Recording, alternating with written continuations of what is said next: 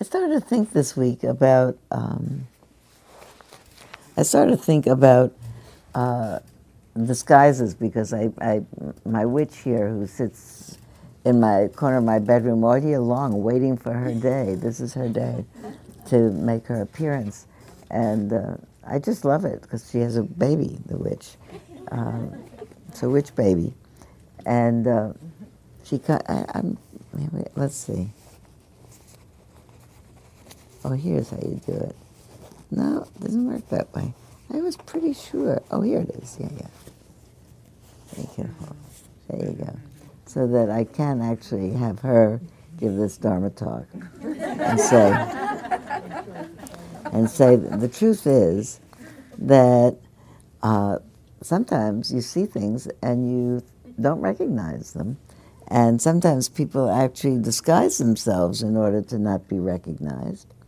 And sometimes when we don't recognize what's going on, we might get frightened or we might want to avoid it, and we might miss something that's important, and we might miss having some news about what to do.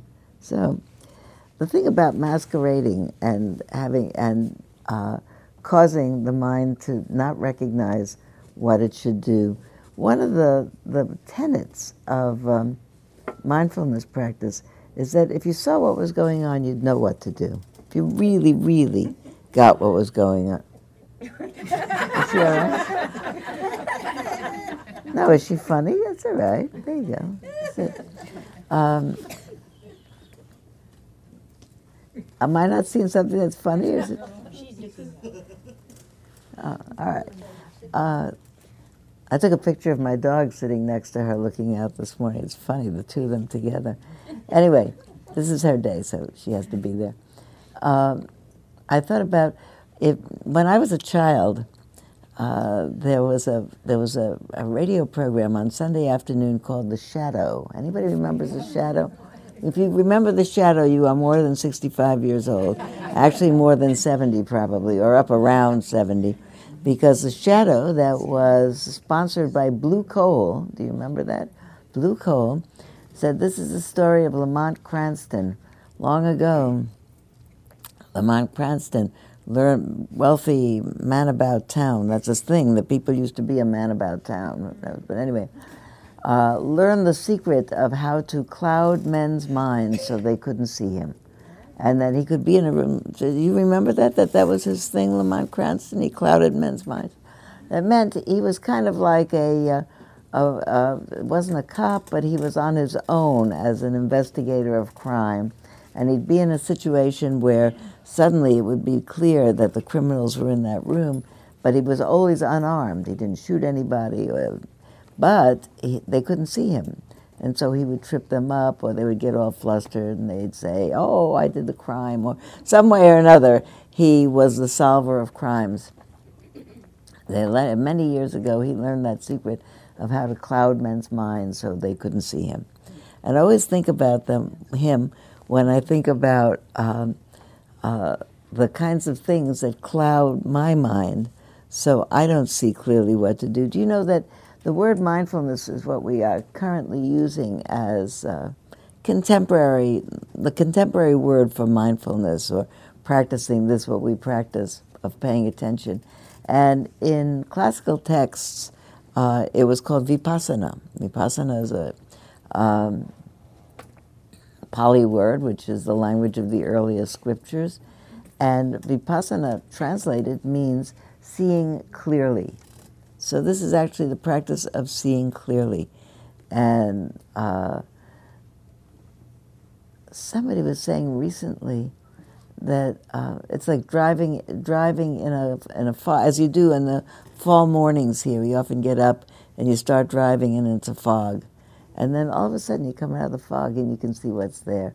And you were careful while you were driving in the fog, more careful than usual, really watching to see that you don't have an accident. And then it gets clearer, you relax a little bit. It's not that you stop looking where you're going, but it's not quite so hard to see clearly.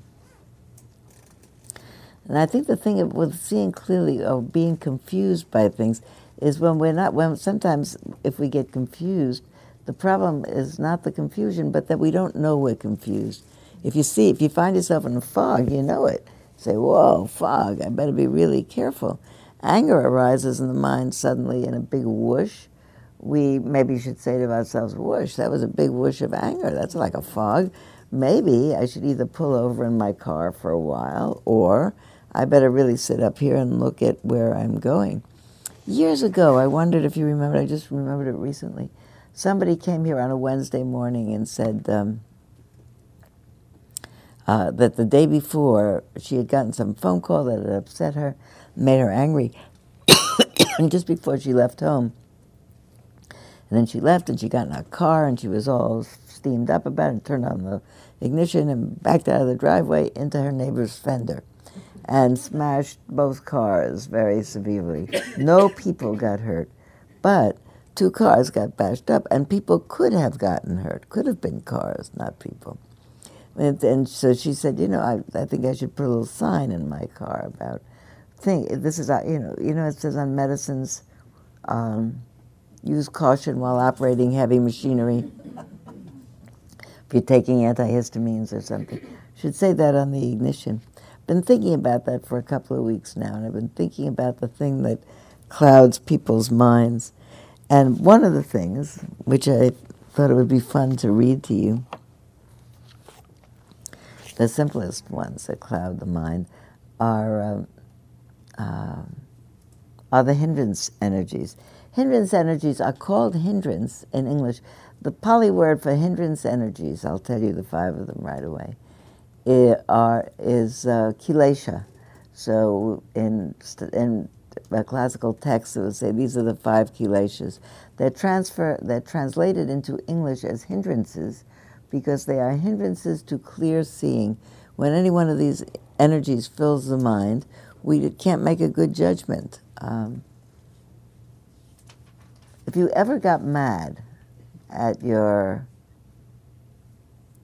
child, really mad, or an intimate partner, say, you get mad. In that moment, you're so mad, can't remember anything good about that person in that moment, right? It just like fills up the mind. Like maybe you're living with somebody for 30, 40, 50 years, and all of a sudden they say something that just ticks off that switch. Then the switch gets ticked off and the mind makes the thought, how can I be with this person? I can't be with this person. Look at that. They say this idiotic thing. They know I don't like this idiotic thing. They always say it again. I don't know. How can I be with it? I can't stand this. But, it's so patently a piece of nonsense thinking because you already stood it for 50 years. That it's completely a self-destructing idiotic thought. But the mind thinks it, and momentarily it believes it. And then it blows over, or that person says, whoops, I just said that stupid thing, so sorry. And then the mind settles down, and it's like the dust storm in the desert goes away. And then you see, here's this person, and 5 million nice things about them. That's why I stayed 50 years. But you can't remember those things. The same with your child. You think, and then when it settles down, they're fabulous. They just did one thing that ticked off the mind, and the mind fills up with either it has to be different, I need it to be different, or I'm really furious about this. I asked a group of seniors at Catherine Branson School, where I was teaching yesterday morning for an hour in a religion class. I said, we were talking about negative energies in the mind. So I said, name the negative energies that you can think of. So anger and revenge and lust. Well, you have to be careful with them about saying lust because it doesn't seem like a negative energy to them. It's a newly discovered pleasant energy, so you have to be. So you say things like intolerable yearning. That they know about that. It's uncomfortable, and boredom and self-doubt and jealousy and envy. And then I said, what's the worst one? Which is the most? Which feels the worst? What do you think they said? Envy. Envy. They say envy fills the mind. It really is like the mind feels really, really like it can't get out of itself. Maybe that's the 17-year-old mind, I don't know. Envy does not feel good to me. But what the thing that's true about the five traditionally mentioned hindrance energies are sensual desire, that your mind is pretty relaxed, and all of a sudden, I have to have that. Whether it's a sensual thought about a person, or you walk by a pizza parlor and a smell comes out, and all of a sudden you think, I'm hungry. All of a sudden you're in the pizza parlor ordering a slice, and you don't actually know what happened, that you're in the pizza parlor eating, or in the Dunkin' Donuts. But in between, you smelled it, it was pleasant, the pleasant smell registers, and then all of a sudden you have the thought, I'm hungry. You weren't hungry before, but you have the thought. I suddenly remember Mijo in that moment. I was a very, very picky eater when I was a child, and my father used to say, l'appétit vient à la mangeon. Start in. Start in to eat, and you'll develop an appetite. Sometimes that happens, but sometimes the appetite develops because you smell the smell, or something entices you, or something looks good. Or you're walking past a shopping center, and all of a sudden you see a certain sweater in the window of Nordstrom's. And you didn't need that sweater 2 minutes before. You have a closet full of sweaters. But you walk through, and all of a sudden you stop, because that's an attractive sweater.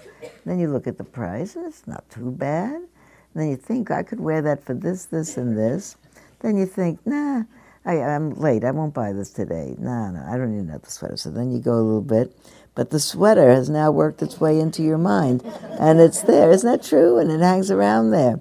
It says, go back, look at me. You could buy it at Nordstrom's online. You didn't even have to buy it here.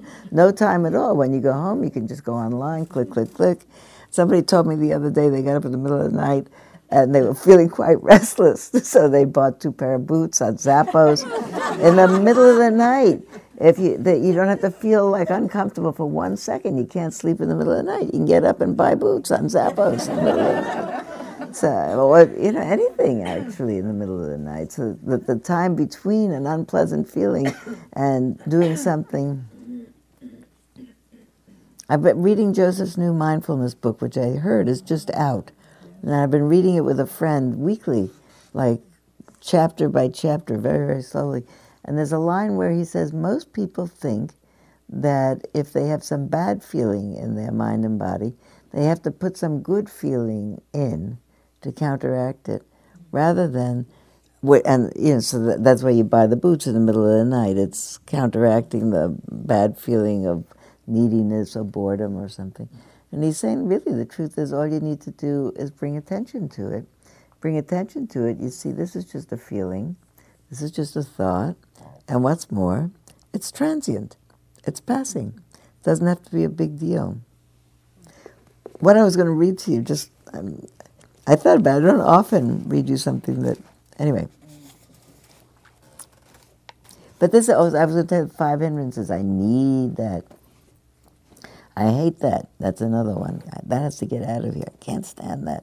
The next one is, usually in the list, the next one is called sloth and torpor, which is a kind of a Victorian thing to call it, because sloth is one of the 7 deadly sins in kind of Victorian prayer books.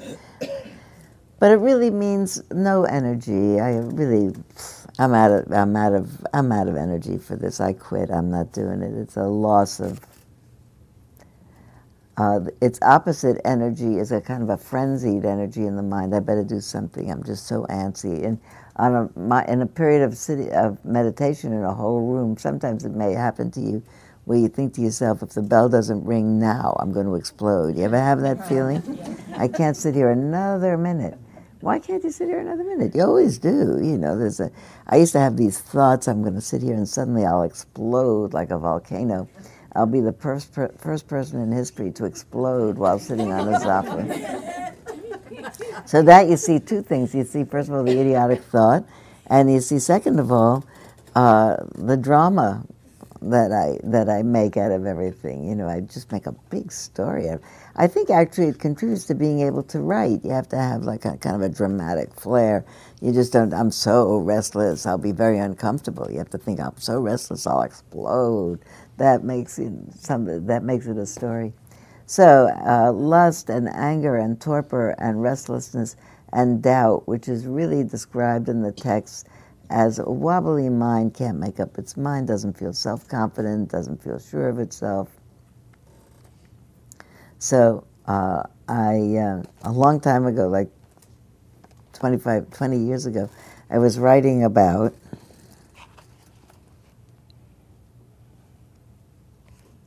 usually people who are confused and unhappy feel as if their minds are filled with one particular difficult energy. I'm filled with anger, or I'm burning with desire, or I'm besieged by doubt. When they hear about someone who claims to have had a multiple hindrance attack, because that's the name of a thing, a multiple hindrance attack, they think, oh dear, that sounds really bad. Maybe they have the idea that a multiple hindrance attack has the same relationship to a single hindrance attack as pneumonia has to sniffles. Actually, every hindrance attack is a multiple hindrance attack. Think about it. Suppose you fall in love with someone. Lust fills the mind. You think about that person all the time. For a while, it's quite pleasurable. Then, as your work piles up in front of you and your boss is getting annoyed, you think, I'd better shape up. Aversion arises. I'll put these thoughts out of my mind. But they stay. Attempts to put the thought, the love object, out of the mind are ineffective. I wish these thoughts would go away. By now the work is even more piled up and the agitation is arising because the loved person has not telephoned as he or she promised. Doubt arises. Once again, I have made the stupid mistake of falling in love with someone who doesn't care about me. What an idiot I am. More agitation. Here comes my boss. The work isn't done. My mind is in a turmoil. Torpor takes over. I'm exhausted. There, 5 difficult mind states, all cascading in one after the other. First one, after the first one has gotten a foothold. I'll skip this whole part. It's pretty funny, but I'll skip it anyway. I had a multiple hindrance attack on October 31st, 1985. That's why I wanted to read you the story. It's an anniversary story. I had a multiple hindrance attack on October 31st, 1985. Is that 30 years ago? Yeah. In Barre, Massachusetts, because I remember just where I was sitting. It's funny when you remember a certain thing, you know where you were in the room. In Barre, Massachusetts, over a piece of grape bubble gum. It was Halloween. I had been practicing meditation intensively for some weeks in a wonderful monastery that says loving kindness over the front door. I was in a wonderful mood. I felt serenely ecstatic, if that exists as a possibility. I was full of delight about my practice. I had terrific confidence in myself. I was seeing things with incredible clarity, and I figured I was well on my way to keeping it that way. When I entered the meditation hall for the last evening sitting, I was delighted and surprised with how beautiful it looked. The resident staff of the monastery, people who looked after the retreatants' needs, had decorated the room for Halloween. All around were jack-o'-lanterns carved with great artistic care and aglow with candlelight. As I approached my place in the room, I noticed that the staff had put a candy on each person's meditation cushion as a Halloween treat. How lovely, I thought. Then I noticed that the treat on my cushion was grape bubble gum. I don't like grape bubble gum. I had a moment of aversion. I did not want the grape bubble gum. Other people had better stuff. And I wanted what they had. A moment of aversion, followed by a moment of desire, but never would I have considered exchanging with someone else, so I sat down, grape bubble gum in hand. Then I had another moment of desire. My friend Roger, occupier of the cushion in front of mine, had not yet returned to the room, and I felt like giving him my bubble gum. I imagined he would be happy because then he would have 2 Halloween treats. Good thinking, I congratulated myself. Now you have turned your negativity into a happy state. I put my bubble gum next to the candy on his cushion and watched him come in, see the 2 treats, pick them up, and sit down. Immediately the thought arose in me, What a dumb thing you just did. How could you have put your gum on Roger's cushion? Now he knows that someone has given him a treat, and he will probably think he has a secret admirer, and that thought will probably stir up his mind from what I'm sure was tranquility, and I, who presumably am a serious and wise meditator, will have been the cause of his agitation. By that time, I was totally dismayed about how impulsively I had acted and filled with doubt about how much wisdom I had anyway. Furthermore, I was exhausted. The whole event had taken about 30 seconds, from serene ecstasy to demoralized confusion in less than a minute. So, it's funny, I remember it exactly. Really, we are 1 minute away from the most beautiful mind state, cascading into who knows what, just because one of those hindrances arises. I don't like grape bubblegum. I have to get rid of it. There's a way. I'll get rid of it and I'll give it to him as a gift. And then all the feelings. How about if you just sit down with a grape bubblegum and think, I'll take it home with me next week. Sometimes you get sometimes you get something you like, sometimes you don't. How about not agitating the mind? How about thinking to myself, even after I do that whole thing, about instead of thinking, what an idiot I am, you think, oh dear, I acted impulsively. Well, that happens sometimes, That was an impulsive action. Maybe I won't do it another time. There's always a way to subvert making a big story about it. You don't have to make a big story about it. But we make big stories about it.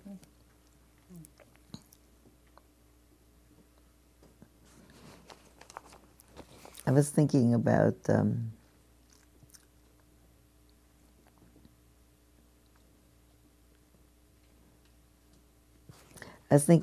how those kinds of states are like pirates.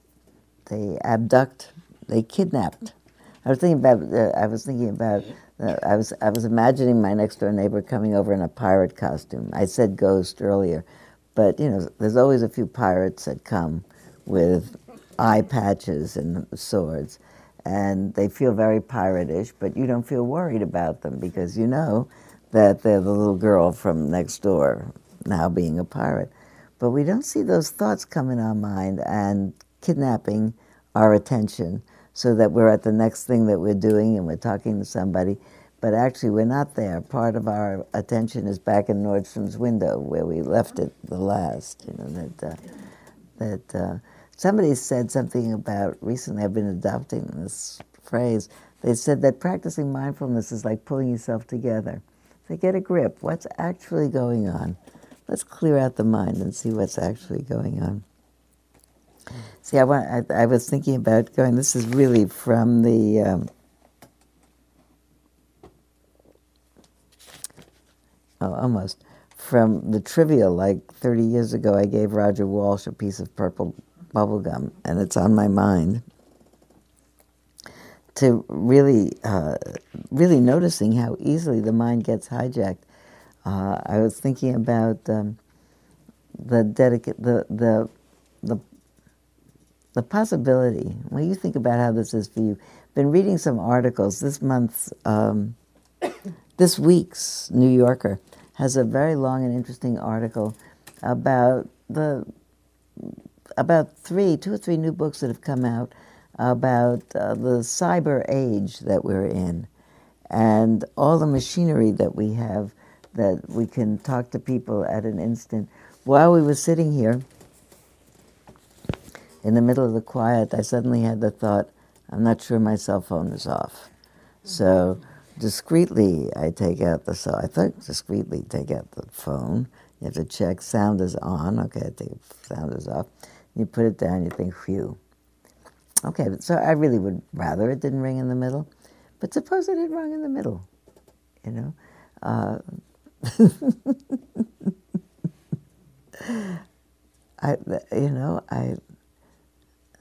was a couple of years ago, I was back in New York, and my phone, I don't think this one does, but I had an earlier phone that when you turn it off, it went deedly-deedly-deedly-dee. So I was, sad to say, at a memorial service. in a church on the Upper West Side, a church on Morningside Heights, hemmed in with a lot of alumni from my same class at an alumni reunion. And they had a big memorial service for everybody who has died from whenever until now, so that's a lot. But you want to be respectful, so I'm sitting there, and it's very solemn. They're reading a list of names, and then I'm thinking to myself, suddenly my cell phone is on. And what's going to happen, first of all, it could ring. On the other hand, if I carefully take it out in my palm and turn it off, it's going to go deedly-deedly-deedly-dee in the middle of that, so you don't want that to happen. And now I could stand up, and anybody ever had this thing? You know, before I go to the opera, I usually leave my phone in the car just to be sure that I don't even have the thought while I'm in there, is my phone turned off, because it's already an alarming thought. And it could be off, but then you think, yes, I turned it off. You sure you turned it off? Right. People who have like the tendency to fret, when in doubt, fret. Say, well, yeah, I think I turned it off. But maybe I didn't turn it off. What if I didn't turn it off? And meantime, your whole mind is not there in that experience, because your mind is in your purse. And the imagined and the imagined ignominy of having it ring in the middle of the worst passage that it could possibly ring. But there are these books. Maybe I'll read a little bit to you. There's a very interesting opening paragraph where it's talking about some of the messaging around Facebook and Twitter and what is that other thing? LinkedIn and all of that stuff that I don't even know, all the minor things that you can do with each other, is that you never have to be disconnected from anyone. You take your whole community with you all the time. And let me see where this guy says this. This writer is quoting a writer who wrote maybe 100 years ago, Life in a Modern City. Siegfried Krakauer, a luminary in the literary world of the Weimar Republic, published a feisty essay in the Frankfurter Zeitung. Trained as an architect, Krakauer was an astute observer of modernity and its impact on the life of the city. He followed in the footsteps of his one-time teacher, Georg Simmel, the sociologist whose 1903 essay, The Metropolis and Mental Life, argued that overstimulated urban dwellers were prone to develop a blasé attitude, a coping mechanism that blunted their ability to react to new sensations. 1903, he said that. The contemporary sociologists are talking about incoming freshmen in colleges being tested on a scale that measures level of compassionate ability, are doing worse and worse every year. And they are hypothesizing that people have a million friends, or many friends, in cyberspace, but they don't get to sit with people and look them in the eye and actually see what they're feeling and have actual one-to-one relationships. How can somebody have 6,040 friends, or 150,000 friends, or President Obama tweets to how many million people every day, which I think is fine if it's President Obama. I wouldn't mind having a tweet from him, but not 350 other people every day.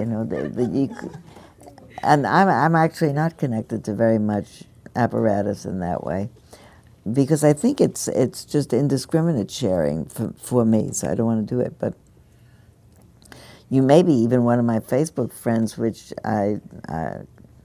anyway, Spirit Rock runs my Facebook page, and I'm happy for them to do it, because if I want to say something to a large community of people who want to know where I am, that's how they can tell people I'll be here or there or someplace this weekend.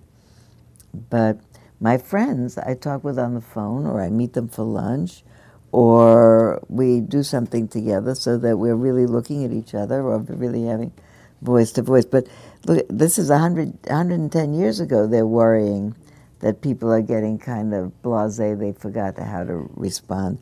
Then this other guy, Krakauer, who we started, he quoted his teacher, Simmel. Krakauer's remedy to the fact that there's too much input. Krakauer's remedy was simple.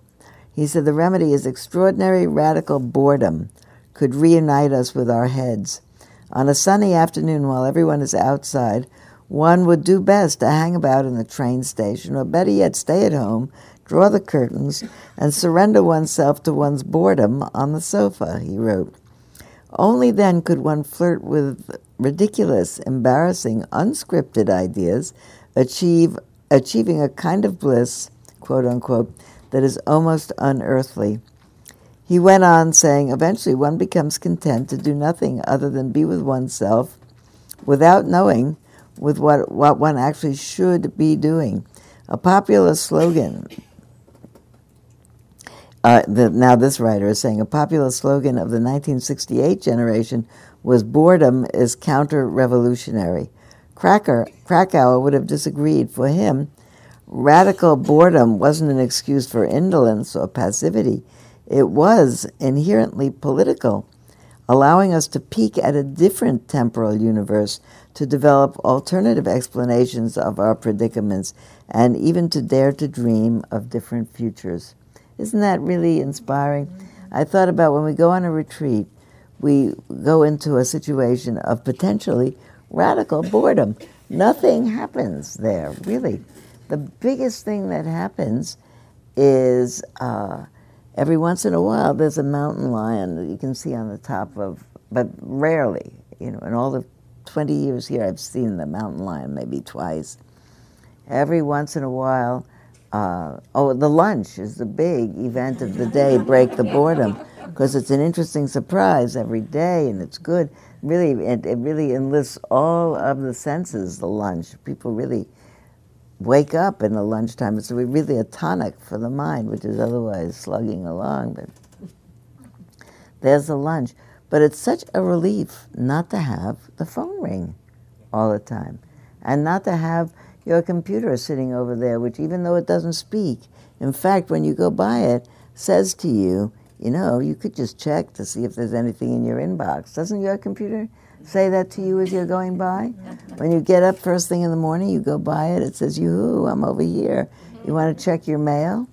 It's a radical thing to not be in constant, joined at the hip with the computer, with the iPad.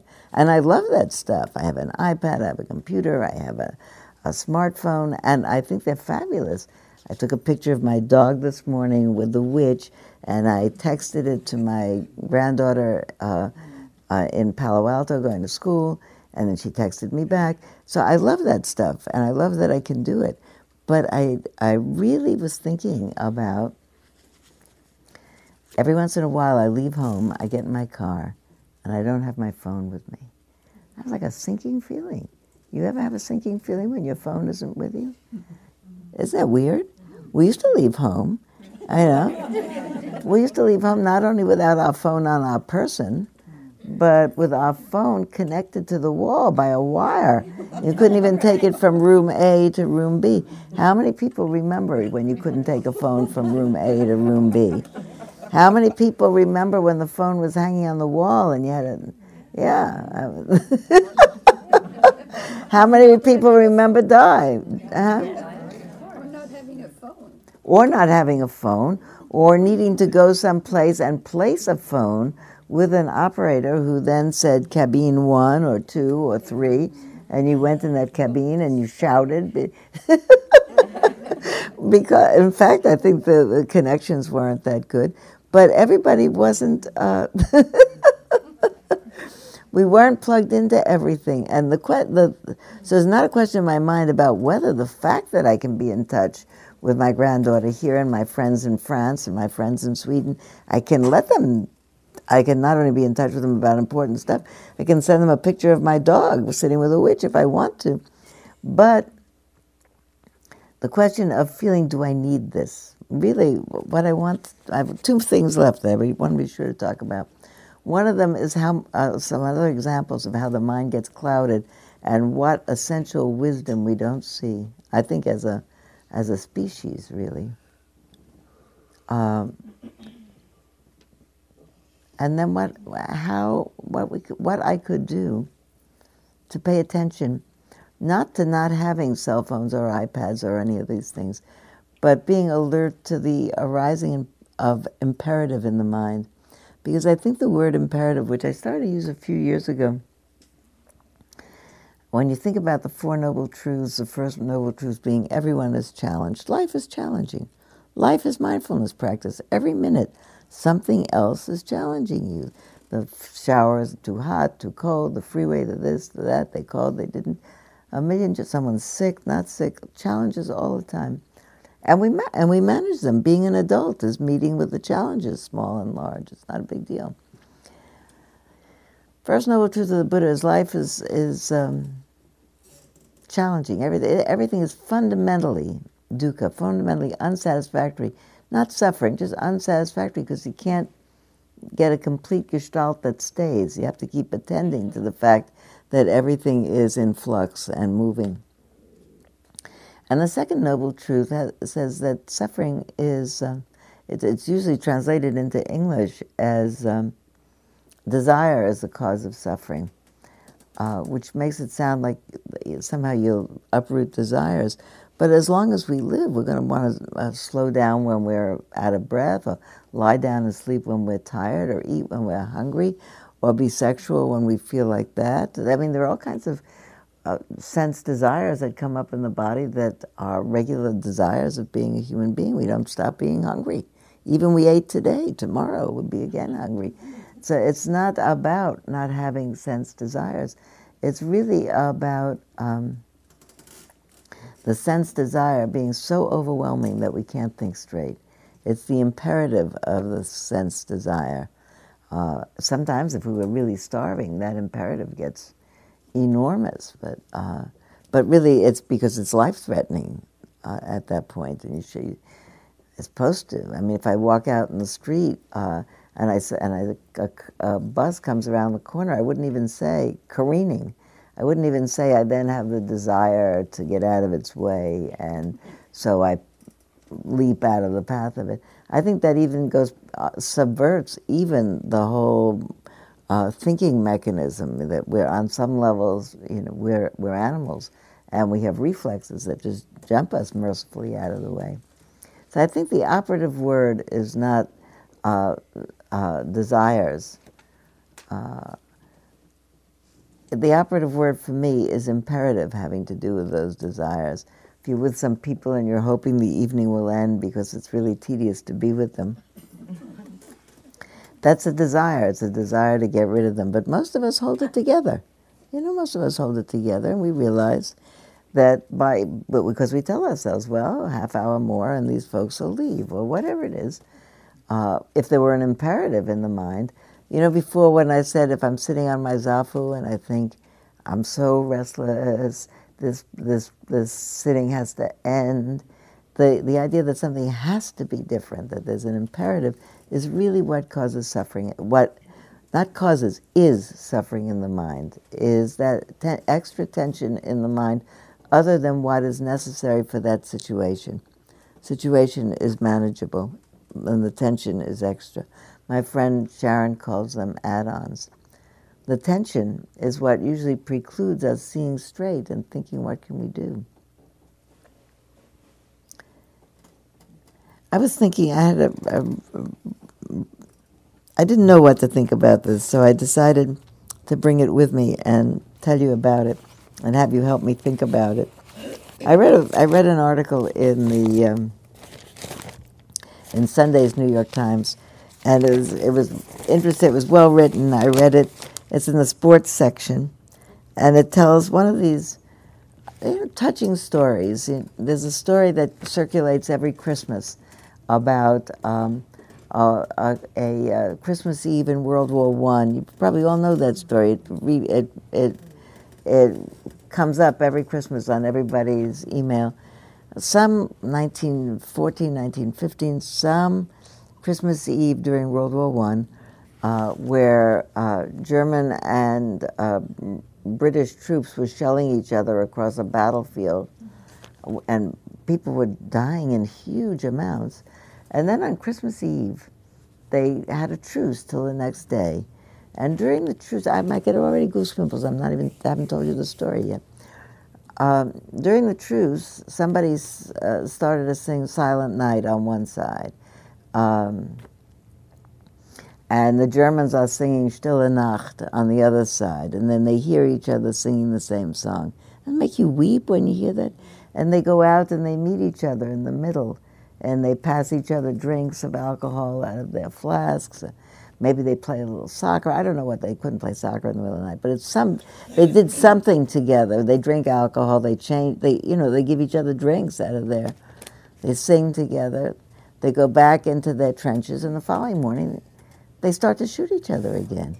And you think to yourself, what essential piece of wisdom have these people not gotten into their mind?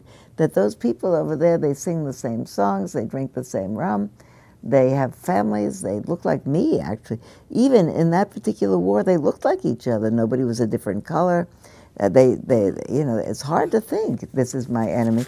And this 18-year-old kid on the other side, he's not anybody's enemy. I mean, the war is made actually by, undoubtedly, we think government people and industrialists and bankers behind, however you understand the causes of war. But the causes of war are not these 18-year-olds. They're not having a fight with each other. Why are they killing each other?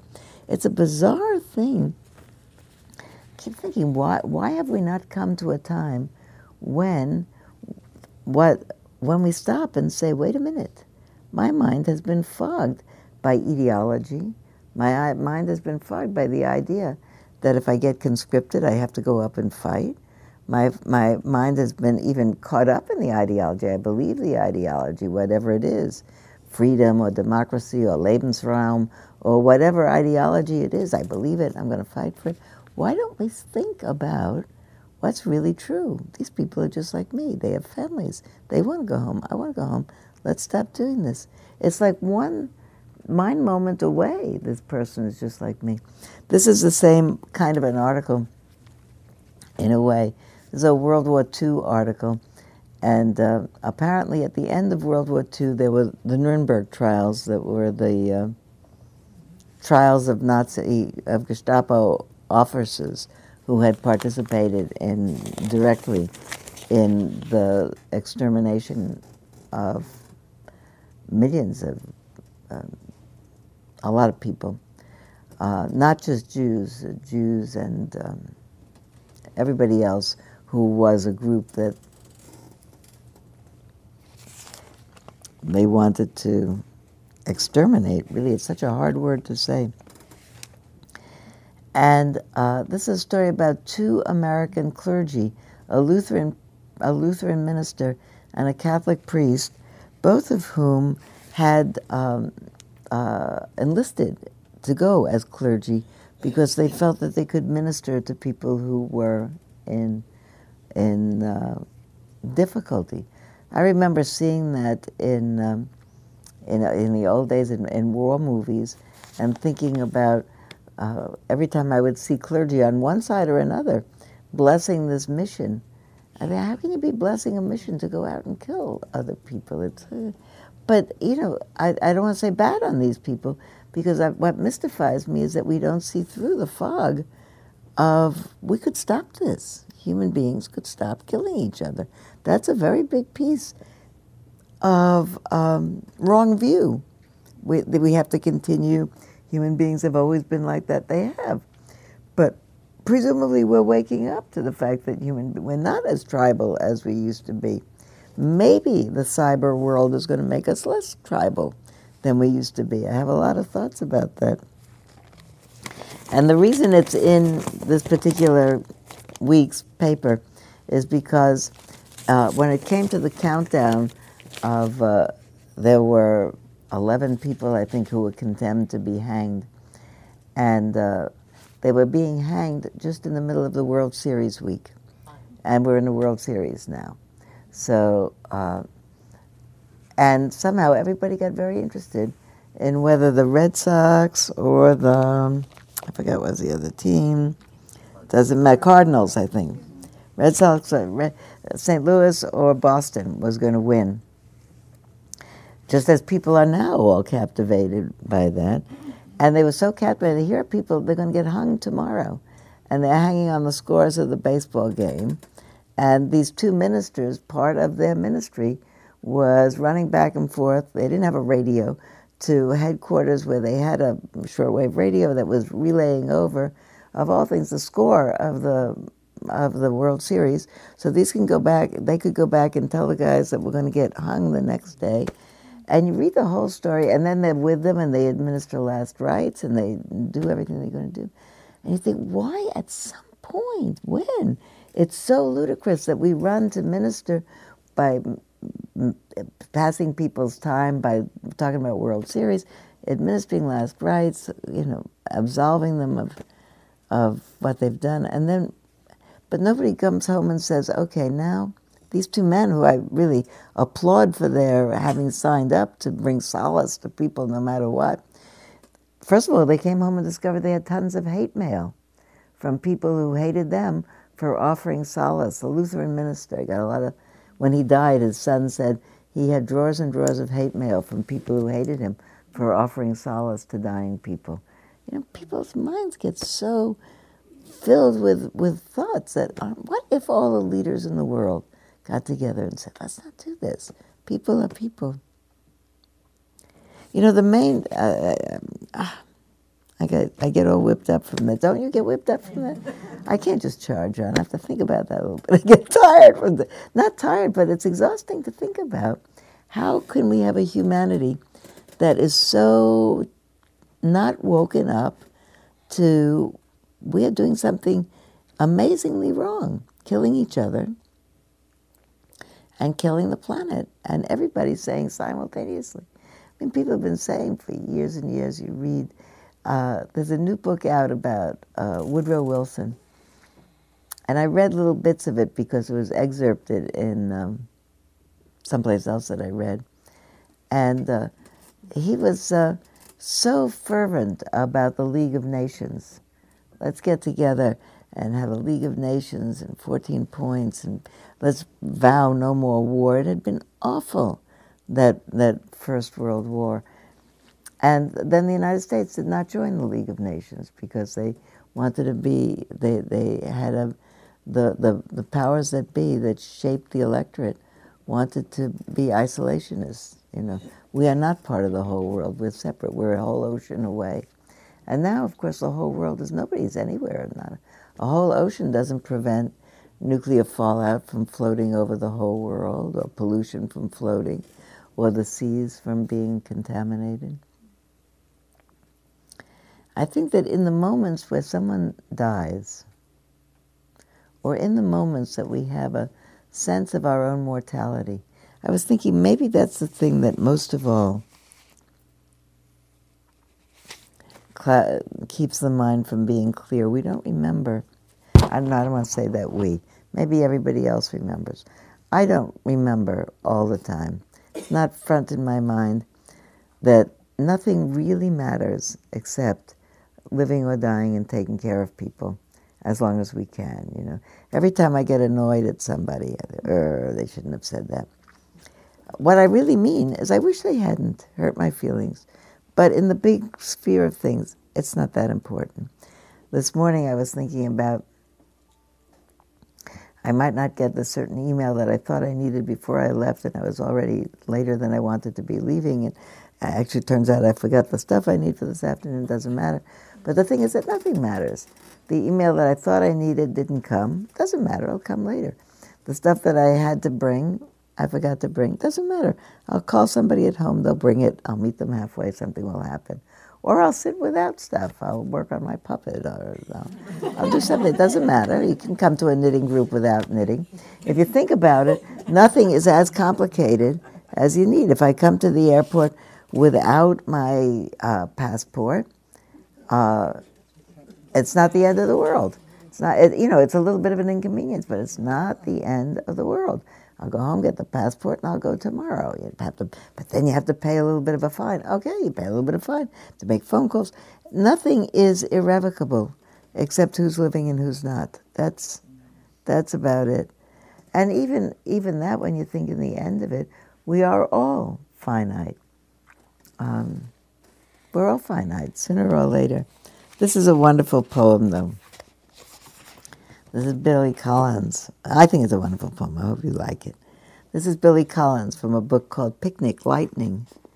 And it's from a poem. I'll read you the poem called Picnic Lightning. And there's a line that before the poem starts, there's a line out of Lolita by Nabokov that says, it's a line out of that. My very photogenic mother died in a freak accident, picnic, lightning, when I was 3. Yeah, that's like a whole, you hear one sentence. My very photogenic mother died in a freak accident, picnic, lightning, when I was 3. It's like you already know this person. So this is Billy Collins. It is possible to be struck by a meteor or a single-engine plane while reading in a chair at home. Safes drop from rooftops and flatten the odd pedestrian, mostly within the panels of the comics, but still, we know it is possible, as well as the flash of summer lightning, the thermos toppling over, spilling out on the grass. And we know the message can be delivered from within. The heart, no Valentine, decides to quit after lunch. The power shut off like a switch, or a tiny dark ship is unmoored into the flow of the body's rivers, the brain a monastery defenseless on the shore. This is what I think about when I shovel compost into a wheelbarrow, and when I fill the long flower boxes, then press into rows the limp roots of red impatience.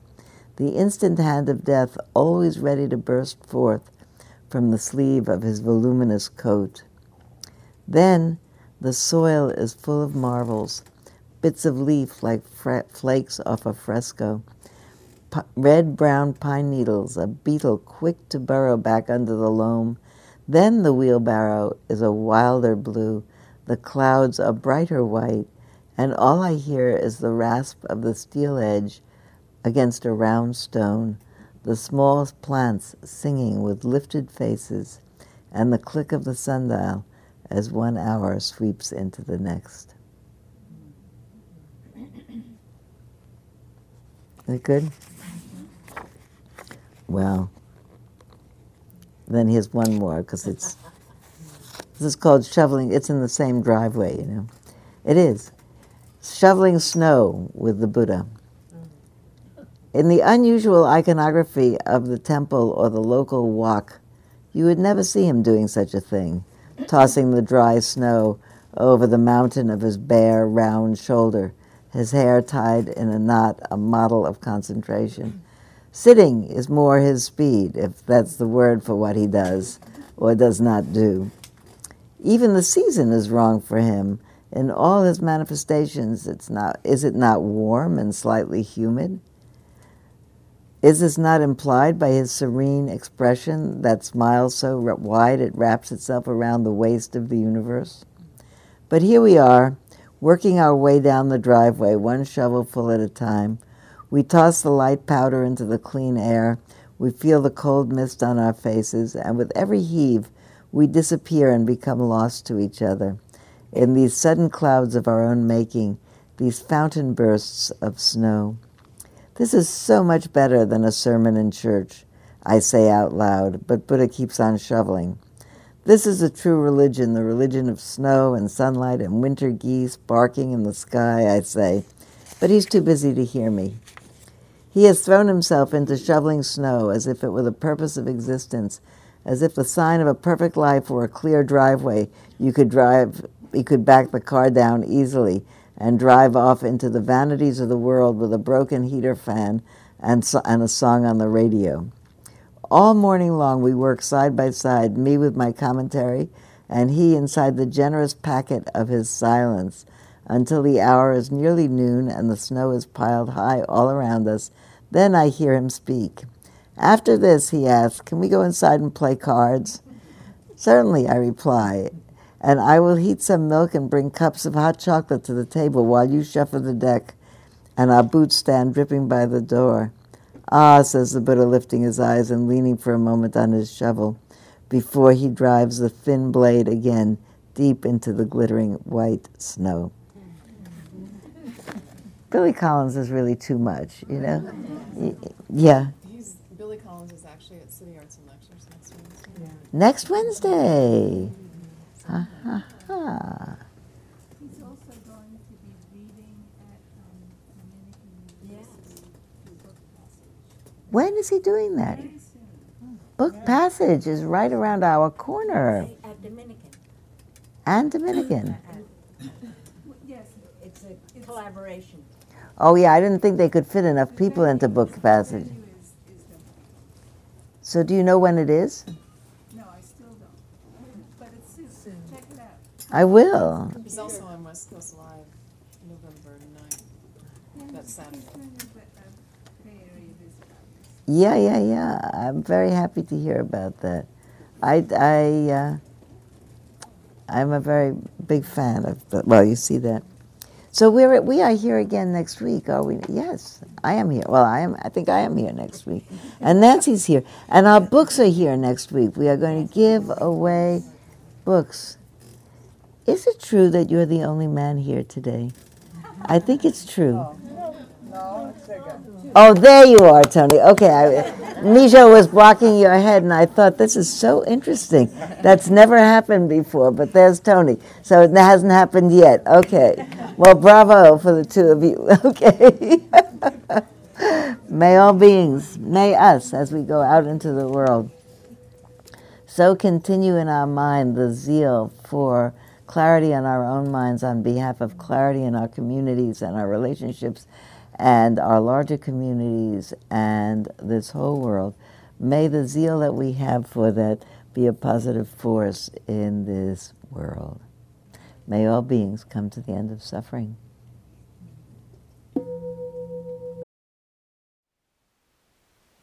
Thank you for listening. To learn how you can support the teachers and Dharma Seed, please visit dharmaseed.org/donate.